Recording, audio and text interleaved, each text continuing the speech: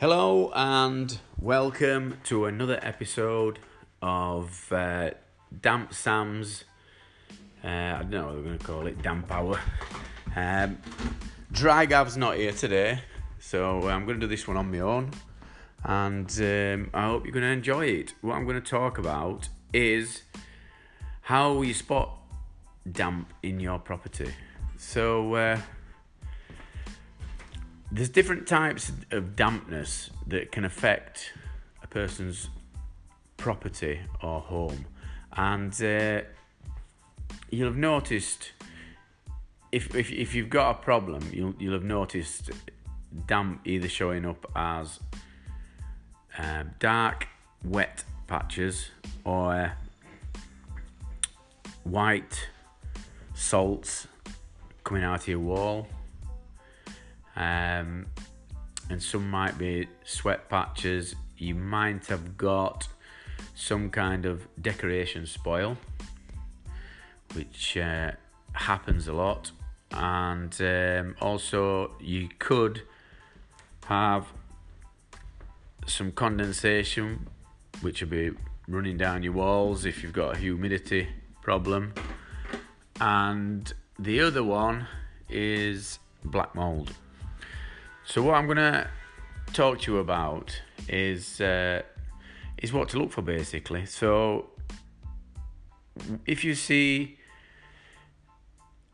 damp patches just above your skirting, then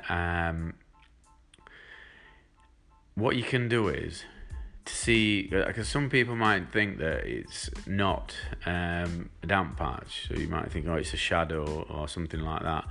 So best thing to do is draw a pencil mark round what you think is the damp patch and monitor it over time, and just have a look, see if it gets any bigger. And if it starts getting bigger and spreading, then it's time to call in someone to have a look at it.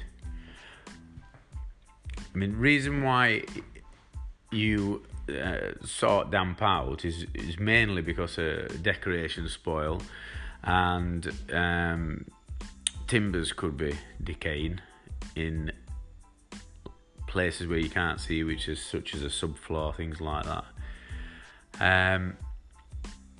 And it's best to try and sort it early.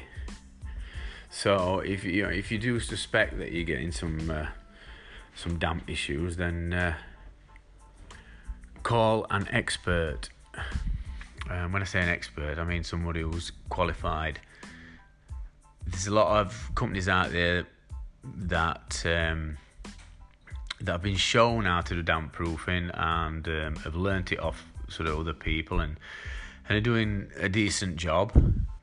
But there is qualifications that you can get, and there are courses that you can go on from affiliated affiliated organisations such as the PCA, and if your contractors have been on these courses, then this is the best training that you can get in England. It is, and I'm not just saying that because I've been on the courses, but there are a lot of companies that are a bit unscrupulous. So you just have to. You might be better off just asking people to start with, or you can go on PCA website and do a postcode search for your area, and you'll find your nearest qualified contractor. So we're coming up to what's called the condensation season. I mean,